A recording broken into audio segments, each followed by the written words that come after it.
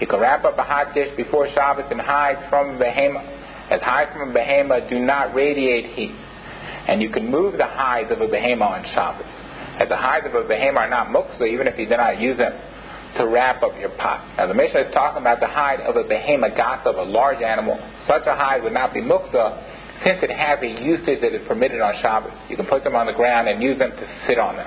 However, hides from a behema daka, from a small animal, would be muksa on Shabbos, since they have no usage that is permitted on Shabbos. You can wrap up a hot pot before Shabbos in strips of wool, and strips of wool do not radiate heat. However, strips of wool are muksa on Shabbos. They cannot be moved, since they are used for spinning and weaving, and these are things that are also on Shabbos, so therefore they are muksa. And even though you wrapped up your pot in them, they would remain muksa, unless you set them aside strictly for the usage of wrapping up your pot. In such a case, it would not be muksa. Case aduosa. So somebody who wrapped up his pot before Shabbos in strips of wool, what should he do? How can he get to the contents of his pot, since the strips of wool are muksa?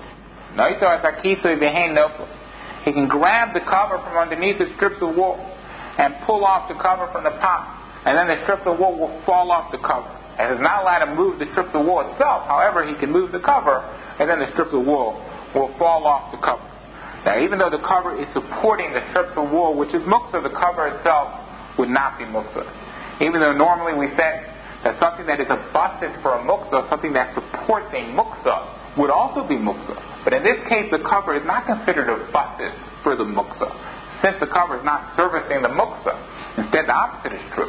The strips of wool, which is muksa, is being used to service the cover, since the strips of Wool is being used to cover the pot. Rabbi Elazar ben Azariah, Kupa Mata al Sida ben Naito. Shema Yito Veinu Yachol Lahach. Rabbi Elazar ben Azariah said, you should lean over the box that contains the pot that is surrounded by the strips of wool. And then you should take out the contents of the pot. But you should not remove the pot from the strips of wool that surround it.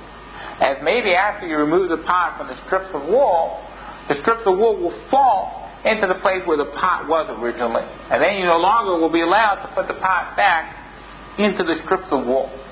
As you would have to move the strips of wool in order to get it around the pot again, and the strips of wool are muksa. So therefore, Rabbi Elazar ben Azariah holds that after you take off the cover of the pot, and the strips of wool that are on top of the pot fall off, and now you have a pot that's uncovered, but it's surrounded by strips of wool.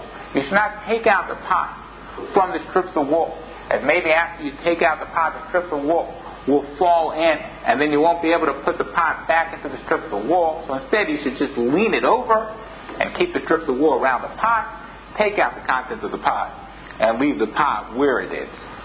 The Chacham argue with Rabbi Elazar ben Azariah. They hold you can go ahead and take out the pot from the strips of wool, and then if the strips of wool do not fall in, then you can put the pot back into the strips of wool. And the Chacham were not afraid that maybe if after you take out the pot, the strips of wool will fall in, and then you won't be able to put the pot back into the strips of wool. The Chacham weren't afraid of such a scenario, even though they admit that if the strips of wool do fall in, since the strips of wool are muksa, you cannot put the pot back into the strips of wool. Even so, the Chacham say, go ahead and take out the pot from the strips of wool, and then if the strips of wool do not fall in, you can go ahead and put the pot with the remaining contents back into the strips of wool. Lo kiso mi bo'odio, lo yichasenu mishatasa. Somebody who failed to wrap up his pot before Shabbos, he no longer can wrap up the pot after it gets dark on Shabbos itself. As we have mentioned previously, you're not allowed to wrap up the pot on Shabbos, even in material that does not radiate heat. So therefore, if he failed to wrap up his pot before Shabbos, he cannot wrap it on Shabbos, even on something that does not radiate heat. If somebody did wrap up his pot in something that does not radiate heat before Shabbos, and it got unwrapped on Shabbos, or even if he himself went ahead and unwrapped it on Shabbos, he's allowed to rewrap the pot even on Shabbos. And that which you're not allowed to wrap up a pot on Shabbos, that's only a pot that had not been wrapped before Shabbos. But a pot that had been wrapped before Shabbos, and on Shabbos it became unwrapped, you're allowed to go ahead and rewrap the pot even on Shabbos. You're allowed to fill up a jar with cold water and put it underneath a pillow or underneath a blanket on Shabbos, so that the water will stay cool and won't get heated up from the sun. As even though you're not allowed to wrap up a pot on Shabbos, even on something that does not radiate heat, that's only if you have a warm dish that you want it to stay warm, and that's why you're wrapping it. But a jar that's filled with cold water, that you're wrapping it so that it will stay cool, that would be mutter to wrap on Shabbos. With what can your animal go out with into the Rosh Hashanah on Shabbos? And with what can't your animal go out with into the Rosh Hashanah on Shabbos? As a person is obligated to ensure that his animal does not do a malacha d'oraisa on Shabbos. As the pasuk says, "L'manenuach shorcha v'chamorcha." So the Mishnah asks, what can your animal go out with into the Rosh Hashanah? As your animal cannot carry a load into the Rosh Hashanah, this would be the malacha of hotzah. But if your animal is carrying something that is a shmirah for the animal, that helps you guard the animal, in such a case it would be allowed to go out with it into the Rosh Hashanah, because that would not be considered carrying a load. And just like a person can wear his clothing on Shabbos, it's not considered carrying, so too anything that's on the animal that helps guard the animal is not considered carrying on Shabbos. So the Mishnah asks, what would be considered something that is helping you guard the animal, and your animal is allowed to go out with it into the Rosh Hashanah on Shabbos? A camel could be taken out into the Rosh Hashanah with an absor. An absor is a rope that's tied to the mouth of the animal that helps you guard the camel. And a naka, which is a dromedary, a type of female camel which is very fast and needs a better restraint than an absor, so you can take it out into the Rosh Hashanah with a chotem, which is a nose ring. But lubdikin biparumbia. And a lubdikin, which is a powerful donkey that comes from Libya, can be taken out with a parumbia. Parumbia is a bit, and included in parumbia is also the harness that's put over the head of the donkey. The sus bishir, and a horse can be taken out into the Rosh Hashanah with a shear, to the metal ring that is put around its neck, and you attach to that metal ring a rope, and that helps you guard the horse. And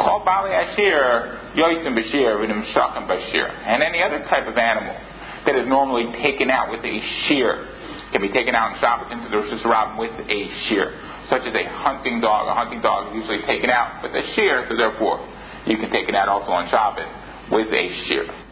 And so too you can lead it on Shabbos with a shear. You can lead the animal on Shabbos by pulling on the rope that's attached to the ring around its neck. An animal that has a shear around its neck, and that shear became tummy from a mace, that the animal with the shear around its neck was underneath the same roof as the mace. So therefore the shear became tummy. You can sprinkle onto the shear from the mechasas while it's still around the neck of the animal.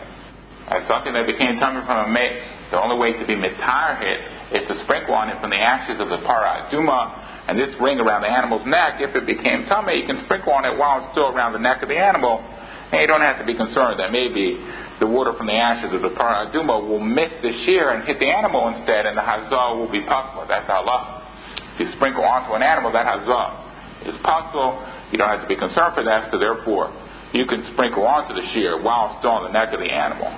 And so too, if the ring became coming from a different type of tumor that does not require sprinkling from the mechatzis, instead it requires immersion in a mikvah, you could immerse the shear while still around the animal's neck by simply immersing the entire animal together with the shear, and you don't have to be concerned that the animal is a hatita, meaning that maybe the ring is so tight around the animal's neck that the water will not get around the entire ring. And you don't have to be concerned for, as they don't put the shear that tight around the animal's neck, so therefore the water will get to the entire shear.